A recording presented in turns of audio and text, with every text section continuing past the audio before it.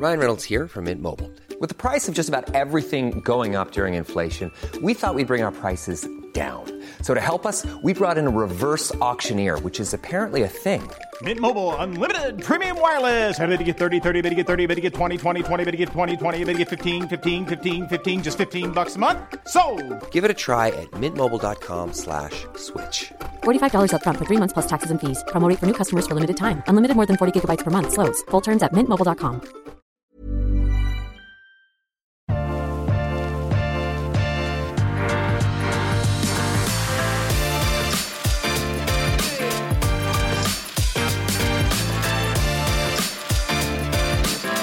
Hei og velkommen til en ny episode av Ukens Vintips. Og i den episoden i dag så skal vi smake på to viner som når jeg så hvilke viner vi skulle smake, jeg gledet meg veldig til. Og det to viner som dagens gjest, en gammel kjenning for mange, Francesco Marzola, har plukket ut. Tusen takk, Francesco, for at du stiller her igjen. Bare hyggelig, takk at dere inviterte meg. Og nå var det jo litt lettere å invitere deg, fordi når man introduserer deg nå, så kan man jo ikke egentlig lenger si leder for vin på Parkhotell Vossevangen, eller vindirektør på Parkhotell Vossevangen, for du tidligere vindirektør på Parkhotell Vossevangen. Og det fordi du skal begynne å jobbe et nytt sted. Og det derfor, når jeg sier at det var litt lettere å invitere deg nå, så det ikke fordi at den jobben holdt deg igjen, men du litt mer i Oslo nå, for du skal til Oslo. Ja. Du skal begynne å jobbe på et sted som ikke eksisterer ennå. Ja, jeg faktisk det begynt. Ja, og det det? Ja. Jeg begynt i begynnelsen av mars, så jeg skal sammen med min kollega Jefferson Goldring, vi skal ta vare på vinprogram på ambassaden, eller den tidligere amerikanske ambassaden i Oslo. Hva det? Det jo, det åpner, når det åpner? Det et godt spørsmål. Ok, så det en stund til? Ja, det en stund til. Det blir nok rundt 2023, i hvert fall den del hvor jeg skal ha litt mer ansvar på. Det fremdeles litt usikkert når i 2023. Men nei, det blir litt diverse ting. Det en stor bygning, og det en først og fremst flott bygging. Det en ikonisk bygning i Oslo, egentlig. Ja. Litt sånn fryktinngytende bygning. Men det egentlig ikke så mange som har vært inne i hele strukturen der. For du kommer bare inn og fikk passet ditt, sant? Og så gikk du igjen, og så var det denne store... Ja. Det var jo på en måte en bunker, ble det etter hvert. Ja, det ble en bunker, men faktisk opprinnelig den bygningen var tenkt som en åpen bygning, en åpent hus. Dette selveste bygninger tegnet av Eero Saarinen, som en arkitekt som finsk-amerikansk. Og det var den siste bygningen som han tegnet, faktisk. Og det som var på en måte tanke rundt bygning var at det skulle vært en åpent hus til å på en måte introdusere og presentere amerikansk kultur til den norske befolkning.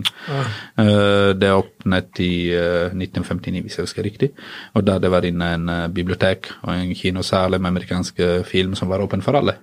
Og så det kom de første terrorangrep i 1970, og da det begynte å bli det litt mer bunkeraktig, som du riktig sier, og så enda verre etter 11. september. Sånn at nå det egentlig det som på en måte kommer til å bli en åpent hus til folk, rett og slett. Og det en ganske stor bygning der vi flere etasjer og sånn, så det blir ikke bare vinkjeller og matservering der, og så det blir også med kontoret, og der vi kommer til å ha 3 serveringssteder, så vi kommer til å ha konferanse, og til og med en treningssenter, faktisk. Men din rolle på tvers av disse stedene? Eller det en vinkjeller, eller hva? Ja, nei, altså det som at vi kommer til å ha, alle det som de serveringssteder kommer til å ha til felles en kjerne, som på en måte den vinkjeller. Min rolle kommer til å bli sjefsommelier slash kjellermester med ansvar på brasseriet, som blir da hovedrestaurant. Og så i tillegg, og som sagt, styre og bygge vinkjeller sammen da med den andre med min kollega Jefferson, som skal være tilsvarende, men til vinbaren da. Men hvordan det da, nå har du sikkert jobbet med det litt allerede, og så det en lang vei fremover, masse man kan gjøre, men fra Park da, som hadde har fortsatt en enorm kjeller, og mye gammelvin, hvordan det å komme derfra, og så skal begynne med, for du skal sikkert kjøpe inn en del vin, men hvor begynner man da? Hva planen? Ja, nei, altså, først og fremst, der det begynt. Men nei, altså planen så klart at det som målet at vi skal ha en deep, stor og interessant vinkarte. Det skal være en vinkarte som kommer til å ha en bra mix mellom klassiske og kanskje litt mer moderne, eller litt mer up and coming. Så på en måte egentlig det blir ikke veldig stor forskjell for meg, for min del, i forhold til park, i forhold til det som jeg kjøpte på park, som stilen, for jeg har alltid likt å kjøpe litt i tvers. Men det blir så klart i hvert fall i startfase en større volume da. Det blir en veldig sympatisk kjeller, så igjen på en måte det som mål at hvis bygning hadde som mål å på en måte åpne amerikansk kultur til norsk befolkning, når det blir kanskje til å åpne vinkultur til norsk befolkning. Så det blir veldig, veldig sympatisk og veldig, veldig interessant å komme til oss. I utgangspunktet det en langtidsprosjekt, så det ikke en fylle opp kjeller og så ferdig med det, så man må planlegge til fremtiden. Sånn at når vi fokuserer mest til kanskje noen områder, og så det som en kjerne, og så derifra bygge videre. Vi tar alltid en eksempel på en tre da, og en trestamme, og så noe små greiner som derifra kanskje de litt mindre representert, men mer på de for eksempel interessante tingene. Men betyr det at dere kjøper inn noe vin som dere skal lagre en god stund også da? Ja, i hvert fall det så klart, man kan ikke bare kjøpe og lagre, men det som planen at en andel av det som vi kjøper går til lagring. Sånn at hvis vi kjøper for eksempel 36 flasker av noe som kan lønne seg å lagre, da kanskje vi tar en tredje og beregner det bare til lagring, og så resten på vanlig vinkarte, men vi kommer mest sannsynlig også til å lagre det faktisk utenfor selveste ambassaden. Ja. Sånn at fordi på grunn av plass, eller bare fordi at både plass, men også spesielt fordi da man unngår risiko at hvis det utsolgte, da plutselig en servitør, jeg fant en kasse til, la meg jobbe med det. Så ikke la seg friste heller, på en måte. Nettopp. Men da må jeg spørre, ikke sant? Når du begynner på et sånt prosjekt, så har kanskje du reflektert litt over det mer enn andre. Hva det man kjøper nå, som skal åpne som 20 år? Det varierer igjen litt, men så klart det som gjør det på park for eksempel, som egentlig kjøpte mindre de siste årene på grunn av den mengde som gjør, var for eksempel modne Bordeaux. Og modne Bordeaux noe som må lagres i hvert fall en god 10 år, sånn at når du starter en ny prosjekt, da kanskje man kjøper litt ny, og så litt med alder allerede, sånn der du kan ha det tilgjengelig. Og også i forhold til innkjøp selv, vi en ganske åpen sinn og en ganske åpen nettverk, så for å si sånn, det blir ikke bare i Norge som vi kommer til å kjøpe, så vi kommer til å ha en del kjøpe fra forskjellige steder, og det gjør også at vi får tilgang til kanskje litt eldre ting som litt mer vanskelig å få andre steder i Norge. Ja. Det noen, hva man kaller det, ikke sånne pet peeves, eller sånn, det noen personlige favoritter som du har tenkt sånn, jeg vet ikke om noen andre vil ha det her om 10 år eller 20 år, men jeg vil ha det om 10-20 år. Ja, altså for å si det sånn, alle vet at jeg ganske glad for så vidt i amerikanske viner, og det den tidligere amerikanske ambassaden, så det blir ikke en temapark, men vi kan godt si at det blir en bra utvalg der. For å litt ekstra, litt ekstra. Ja. Det I hvert fall en glede for Oslo å få en satsing på denne skalaen, og ikke minst det finansielle bakgrunn som ambassaden der har, sant? Og så ikke minst at man bruker lang tid på å sette standarden, og det ser jo man på større prosjekter, sommer og andre, der de tar nøkkelpersoner fint inn i, og så jobber de lenge med det. Og da får de en sånn institusjon ut av det da, altså det blir veldig bra. Men jeg liker også hele strøket, når det kommer, ikke sant? Du liker det fordi du nærheten av deg, det. I ganger så det har blitt litt hyggeligere, ikke sant? For det har altså Solli har jo vært litt rart og litt kjedelig kanskje før i gamle dager, og så nå har du fått Koko, og så har du Vinoteket selvfølgelig, og så og så åpner du veien ned til resten av byen da. Ja. Så nå mangler vi bare at UD stikker av også, og så kan vi ta det bygget, og så vi helt nede på Nationaltheatret også. Det var det jeg tenkte jeg skulle snakke med deg om, Jon Trygve. Vi starter der. Men det som i hvert fall fakta, at jeg føler i hvert fall at Solli plass i Oslo vil bli en paradegate. Det jo slik at det gode vinmiljøer i alle rundt på hvert eneste hjørne der, og det hjørnet der vil jo bli så sentralt også til kommunikasjon, sånn at det lett å komme der med T-banen og sånt. Men jeg veldig spent på hvor stor den kjelleren Men hvor inngangen til restauranten? Er det i Henrik Ibsens gate? Ja, det det som også veldig spesielt. Alle steder har sin egen inngang. Ja. Så vi kommer til å ha vinbaren i den hjørnet oppe i Henrik Ibsens gate, og så vi brasserier på andre sidene, og så der på gatenivå. Ja. Så mot slottet? Du må ikke helt eller det ned Nei, på andre siden. På andre siden, ja. Sånn at, så på en måte, vi kommer til å ha en kjerne, men på en måte de forskjellige steder, selv om så klart vi alle samme sted, men de kommer til å ha sin egen identitet da, på en måte. Og for eksempel champagnebar, eller vinbar kommer til å bli en ganske stor fokus på champagne, og ikke bare selve champagne, men også kombinasjon med mat. Så den kjøkken i vinbaren blir tilpasset til å matche champagne. Brasseriet, det blir en brasseri i stil. Det altså noe som gjør den prosjektet veldig unik, og som viser litt den satsning som vi skal ha på vin, at vi ikke engang kjøkkensjefen da. Men det kommer. Ja, det kommer. Men hvor mange andre prosjekter egentlig ansatt de vinansvarlige før de kjøkkenansvarlige? Ja. Sånn at, så det satses litt på vin da. For oss i vinverden så det hyggelig å høre. Ja. Så det veldig unikt. Altså vi greier oss med det. Vi kan gå et annet sted og spise, men vi må på plass. Det viktig. Ja, men det blir veldig flott. Men hvordan det å komme til Oslo da, og begynne å jobbe i Oslo?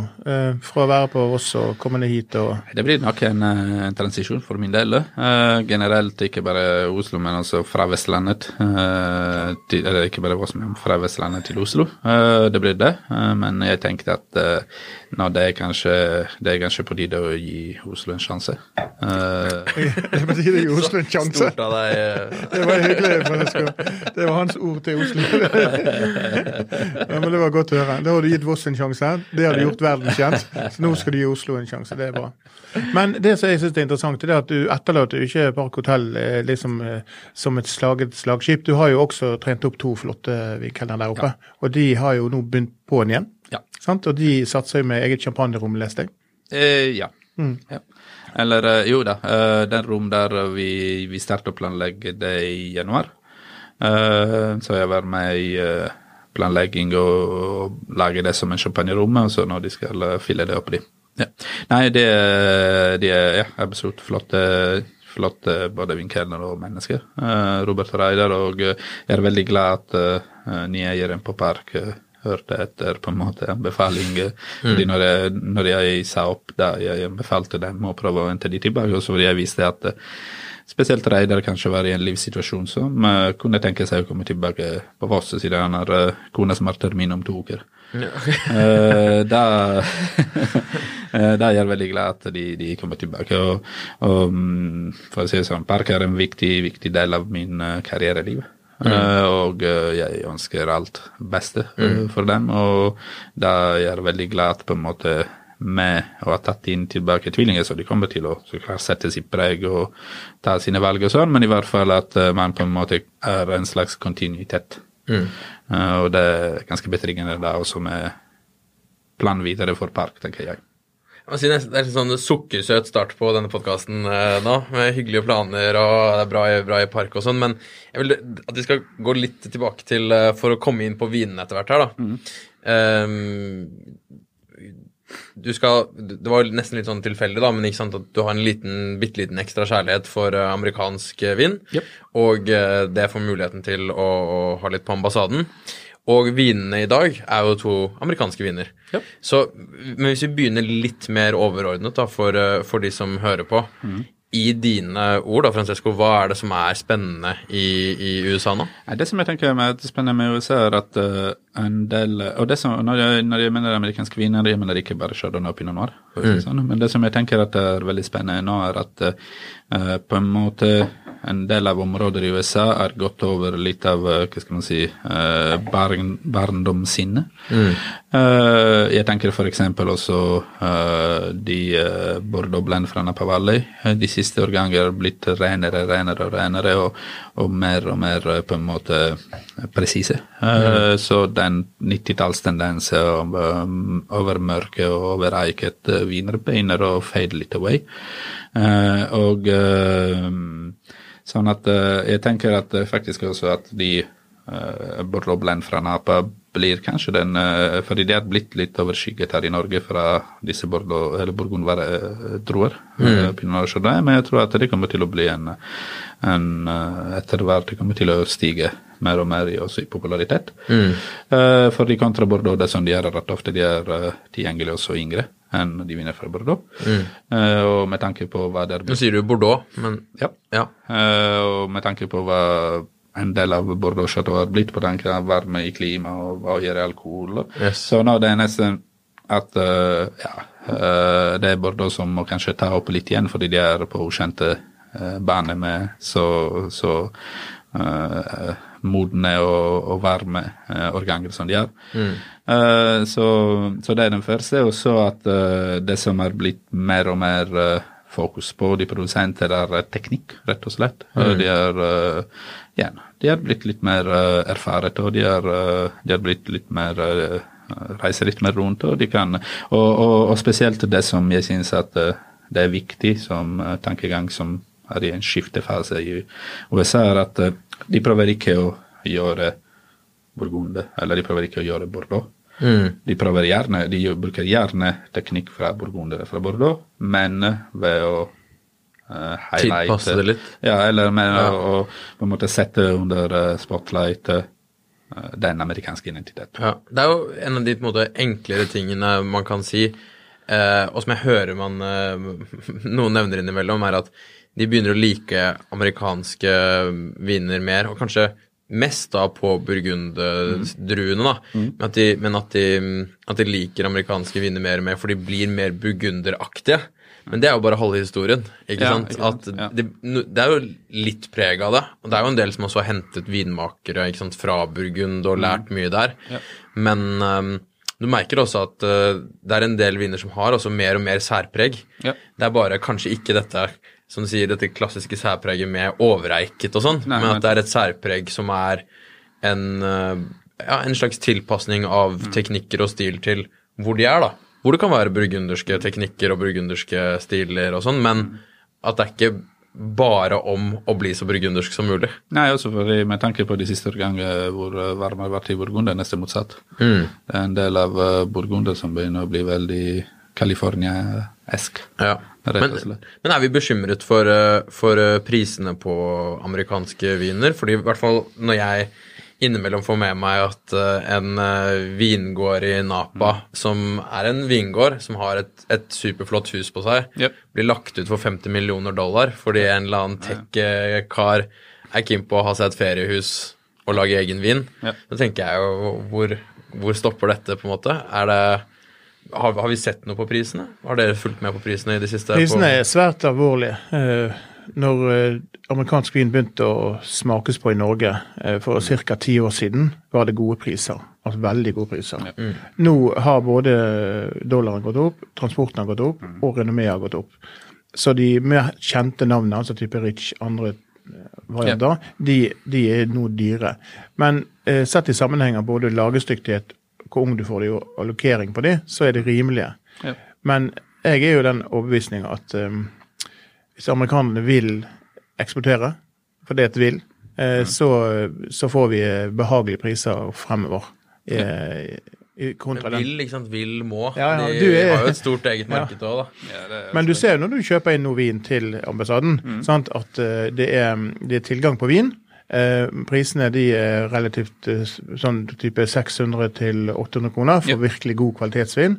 Og kombinerer du selve smaken med det, mot Europa, så det halve prisen.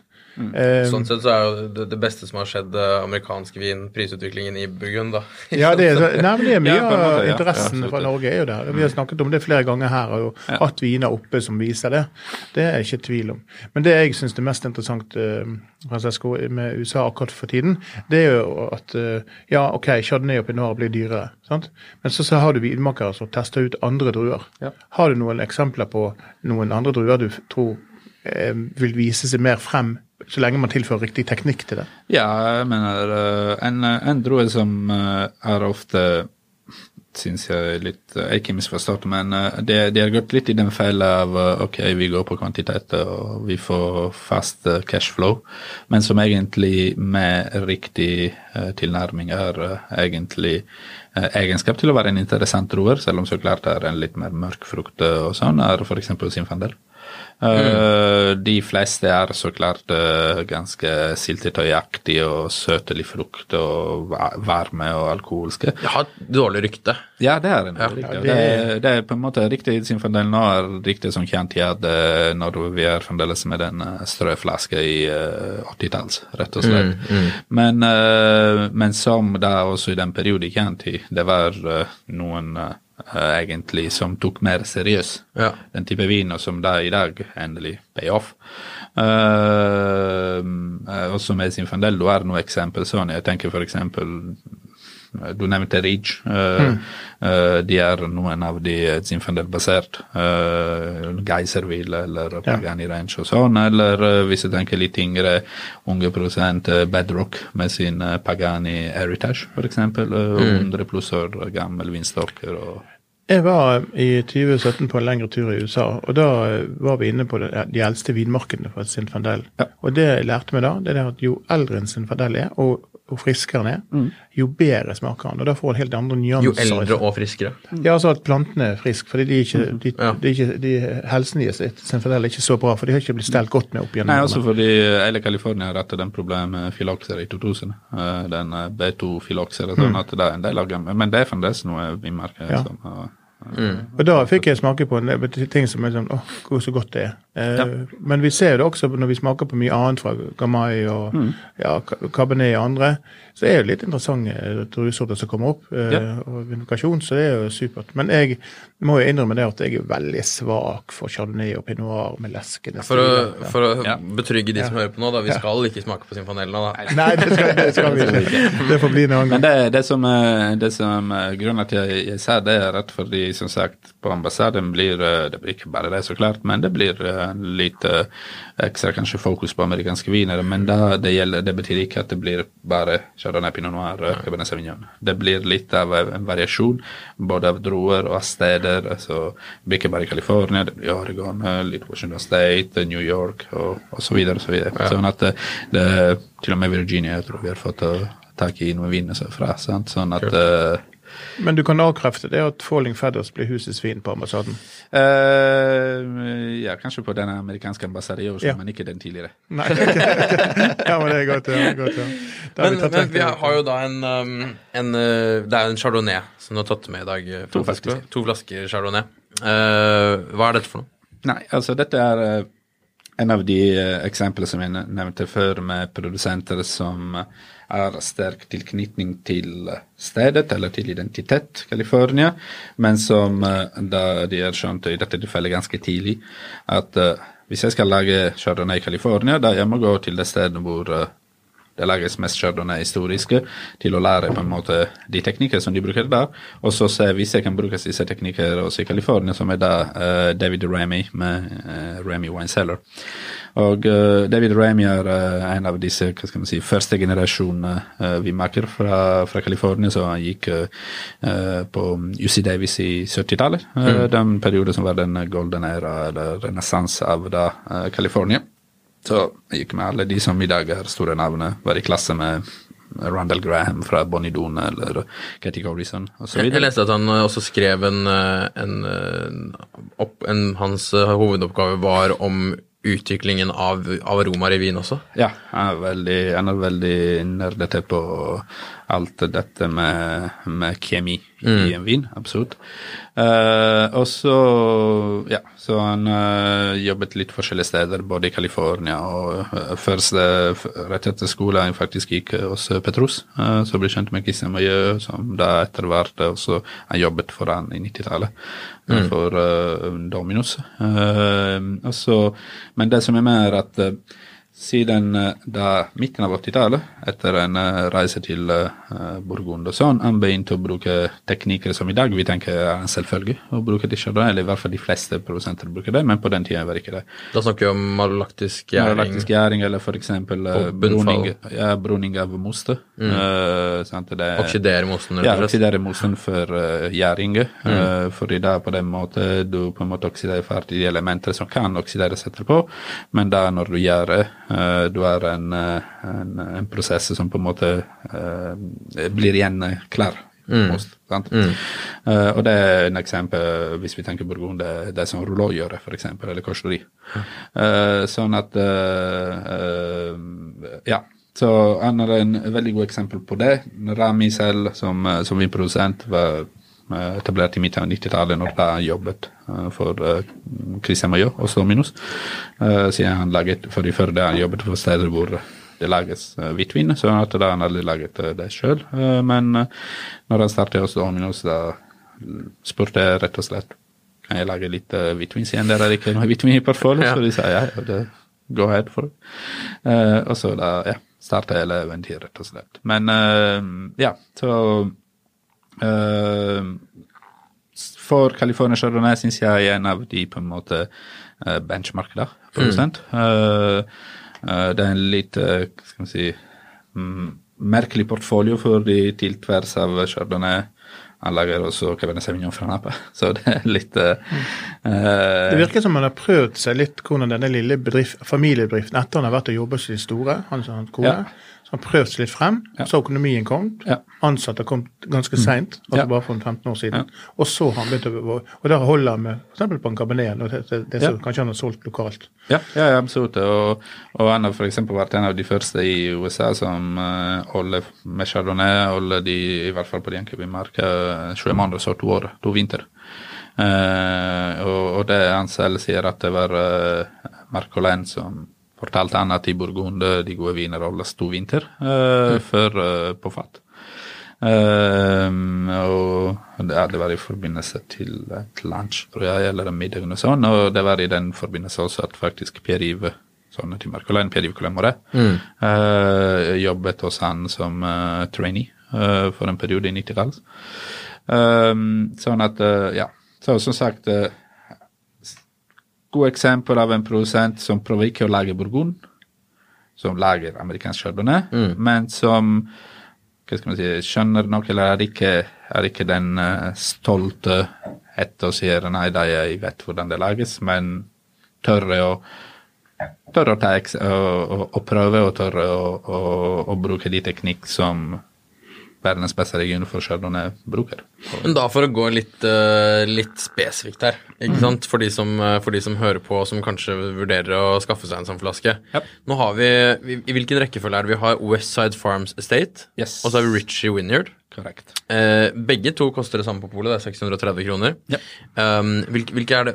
Var det Westside vi har i venstre? Nei, Westside er til høyre side, og så Ritchie til venstre side. Ja, og da, hvis vi skal beskrive disse dere to, altså nå sitter jeg her, en enkel sommelier sammen med en snart master sommelier og en gammel vinjournalist. Hva er for nå har vi jo gått litt i dybden allerede på hvordan disse stilene er sammenlignet med Burgund og sånn, så altså jeg tenker det er 2 eller flere ting som gir en forskjell. Først og fremst er det du ser bare fra farge, du merker at det er en klimaforskjell i de 2 vinmarker, rett og slett. Ritchie er litt kjøligere enn Westside, og det er fordi Westside ligger litt innland i Russian River, Ritchie er også i Russian River, men det er litt mer vest, litt nærmere kyst. Og så en annen stor forskjell mellom disse 2 vinmarker er rett og slett plantmateriale. Westside er en vinmark fra cirka 90-tall. Som ble plantet i 90-tallet, så er det ganske modne vinmarker der. Men Ricci er enda eldre, det var plantet i 1972. Og de overlevde den filoxericturosen, for å si det sånn. Sånn at ofte faktisk Ricci er referert som, ja, det er kanskje feil å bruke uttrykk, men det er noen som refererer det til som en Grand Cru av Sonoma. Og det i forhold til stedet og plass. De er for så vidt laget begge to på samme måte, så er det ikke mer enn 20-25% av ny fat, og det er 20 måneder på fat, så det er ikke så stor forskjell i det. Det er mer selveste sted. Og så ren aromamessig der,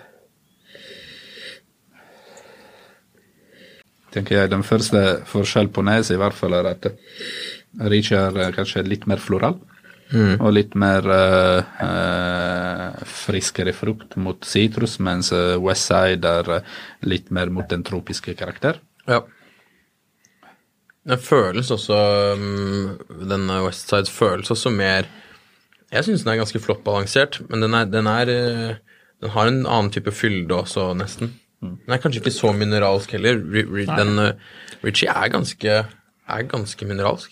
På nesen også særlig. Det som når vi snakket sammen før sendingen om hva viner vi skulle ha med, og så var det snakk om å ta den ene med, og så sier vi, nei, vi tar begge, og det er jeg glad for.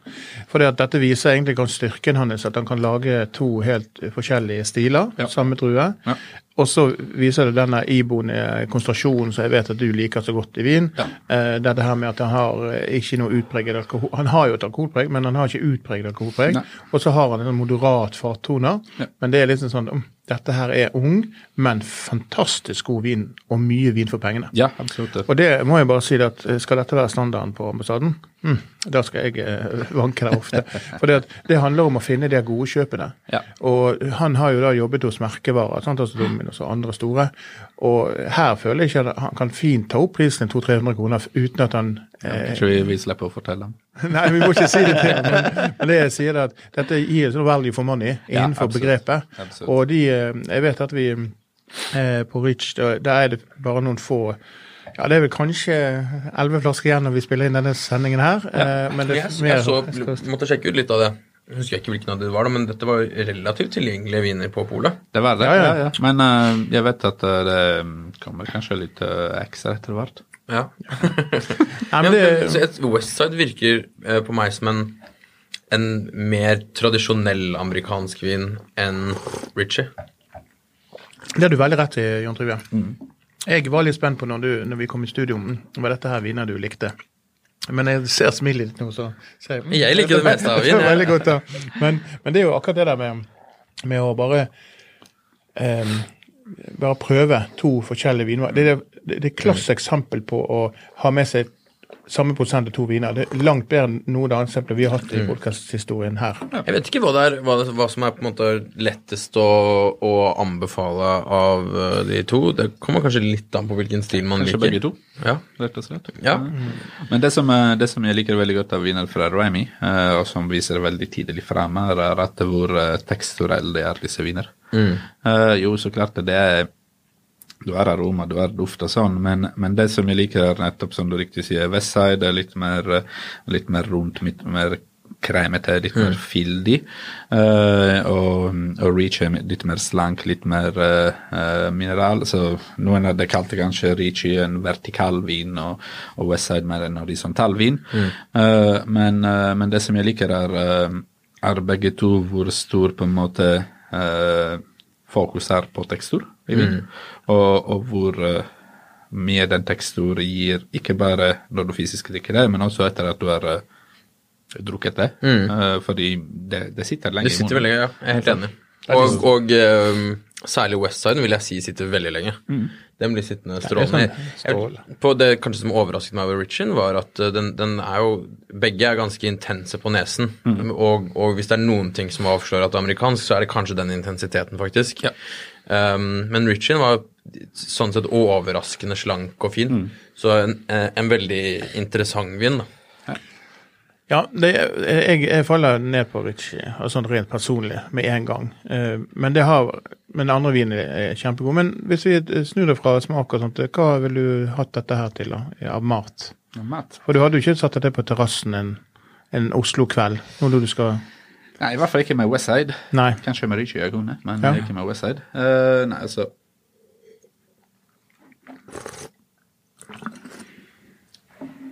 Jeg tror Westside faktisk hadde taklet ganske godt. Jeg har en liten svakhet av Chardonnay med faktisk hvitt kjøtt. Så jeg tror at faktisk Westside hadde taklet veldig godt enten noe svinindrefilet, gjerne grillet med litt av den karamellisering, litt av den sødme fra karamellisering, som du kan finne litt igjen i den modne frukter. Eller gått helt en annen vei, og jeg vet at den klassiske hadde vært en annen type vin, men hvis man tenker en klassisk schnitzel. Schnitzel har vært et helt fantastisk sånn kaldvinssnitzel. Ja, uten ansjosen. Ja. Den hadde vært krasj. Men ja, schnitzel har det vært. Nå er det retning, eller hvis vi bjørler oss i Østerrike med spekk. Ja. med salt og fedd, med brasire og bra igjen fruktmodenhet til å takle salt, rett og slett. Mens Ritchie da kanskje hadde gått med noe litt mer...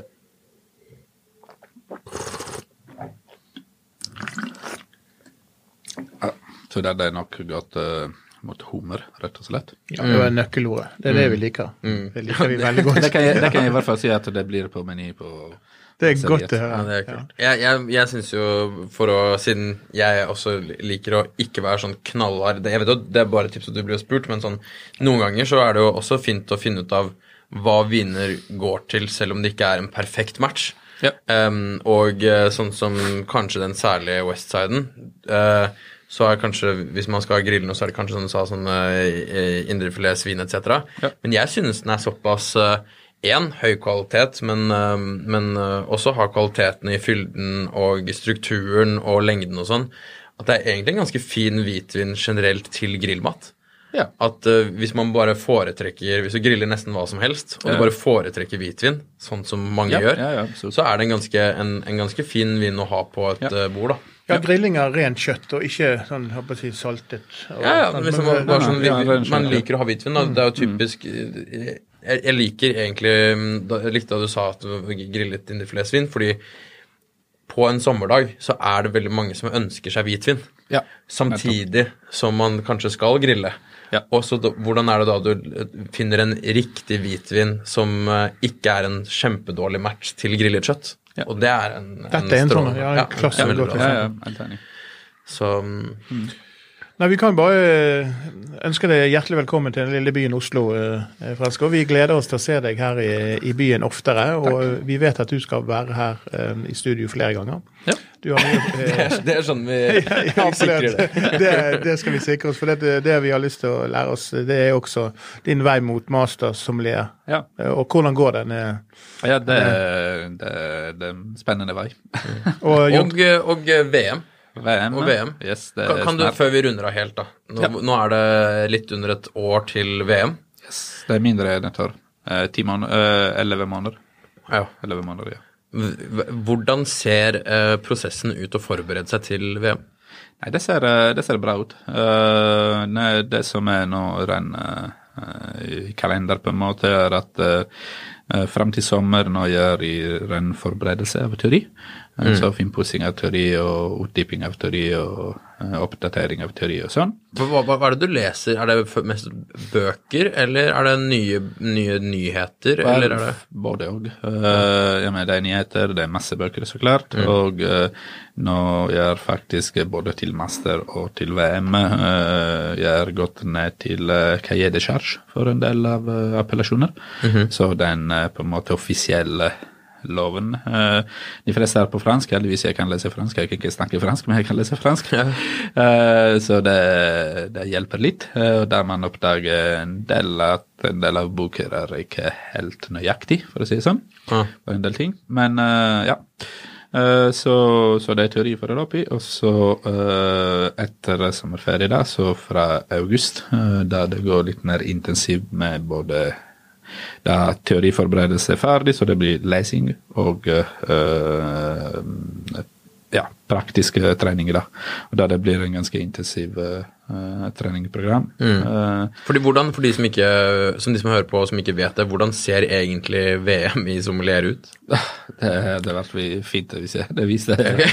Jeg kan jo fortelle litt. Jeg har ikke vært med i VM, men jeg har jo jobber med kulissene i Norsk Vinkelforening. Og det som skjer det at du møter vinkelere over hele verden, opp på scenen. Det en enorm stor kompetanse. Hvor mange med? 60 land. Eller 6 land, jeg tror det. Fordi det en av hver fra de som vinner de kontinentale konkurranser. Så beste som det av Europa, av Amerikas og Nordisk. Nei, ikke nordisk, men Europa, så han som vant i Kypros, han fra Italia faktisk, så var det Castano, og så det var et par uker siden den i Sør-Amerika, eller i bestemmer av Amerikas, som hun fra Argentina, Valeria Gamper, og så det blir i oktober, tror jeg, bestemmer av Asia og Oceania, og den som vinner der går automatisk. Så det 60 land pluss disse 3 i utgangspunkt, fordi da Italia, Argentina og det som vinner, da de får en ekstra kandidat på en måte. Ja.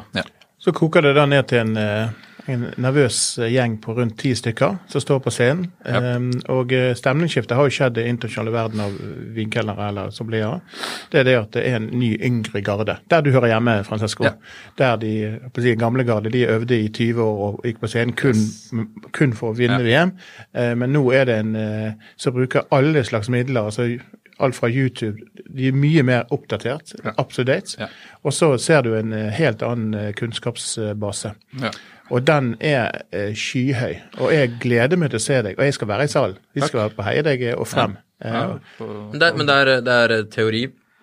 Det blir, jeg tipper at konkurranse bygget som alle de andre konkurranser, så starter nok med en teori, og så det blir nok noe blindsmaking i en annen form, som kan være fra vin til sprit, til øl, til hva som helst. Og så blir det nok noe praktiske, og praktiske kan gå fra de klassiske dekantering, eller servering av ditt dat eller cocktail, til mindre klassiske. Siste VM var en oppgave, en 3 minutters oppgave av det var i Belgia da, VM, og det var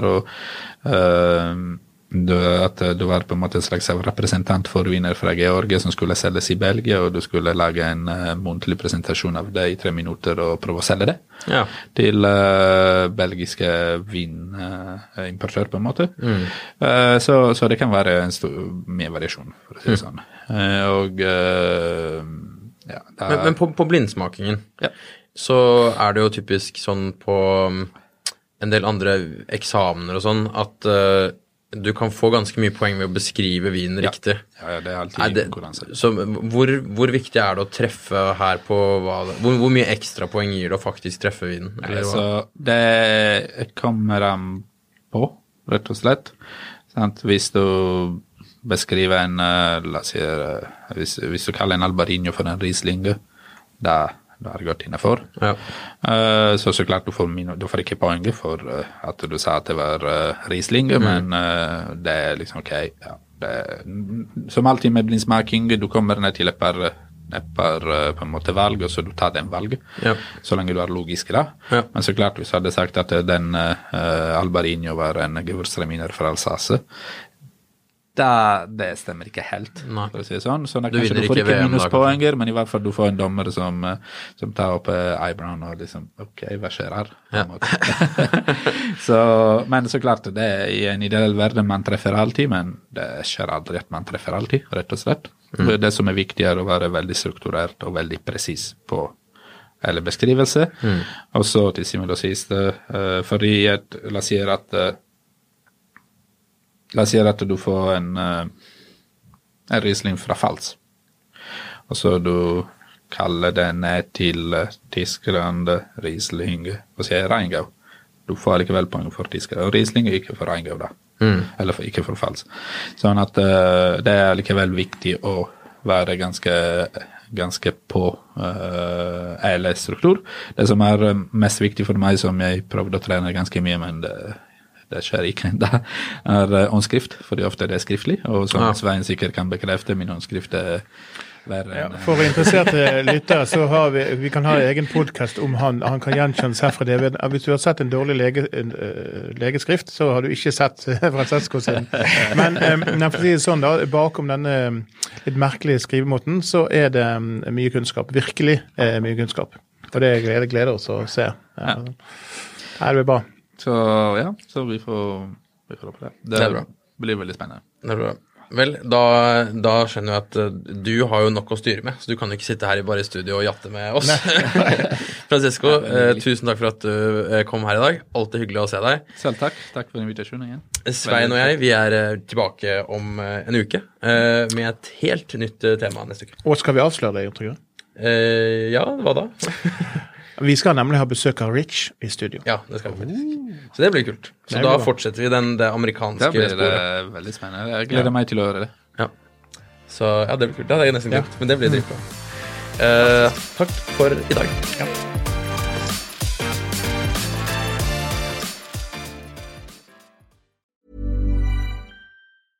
Ever catch yourself eating the same flavorless dinner 3 days in a row?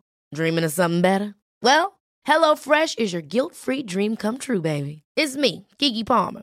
Let's wake up those taste buds with hot, juicy pecan-crusted chicken or garlic butter shrimp scampi. Hello Fresh. Stop dreaming of all the delicious possibilities and dig in at HelloFresh.com. Let's get this dinner party started.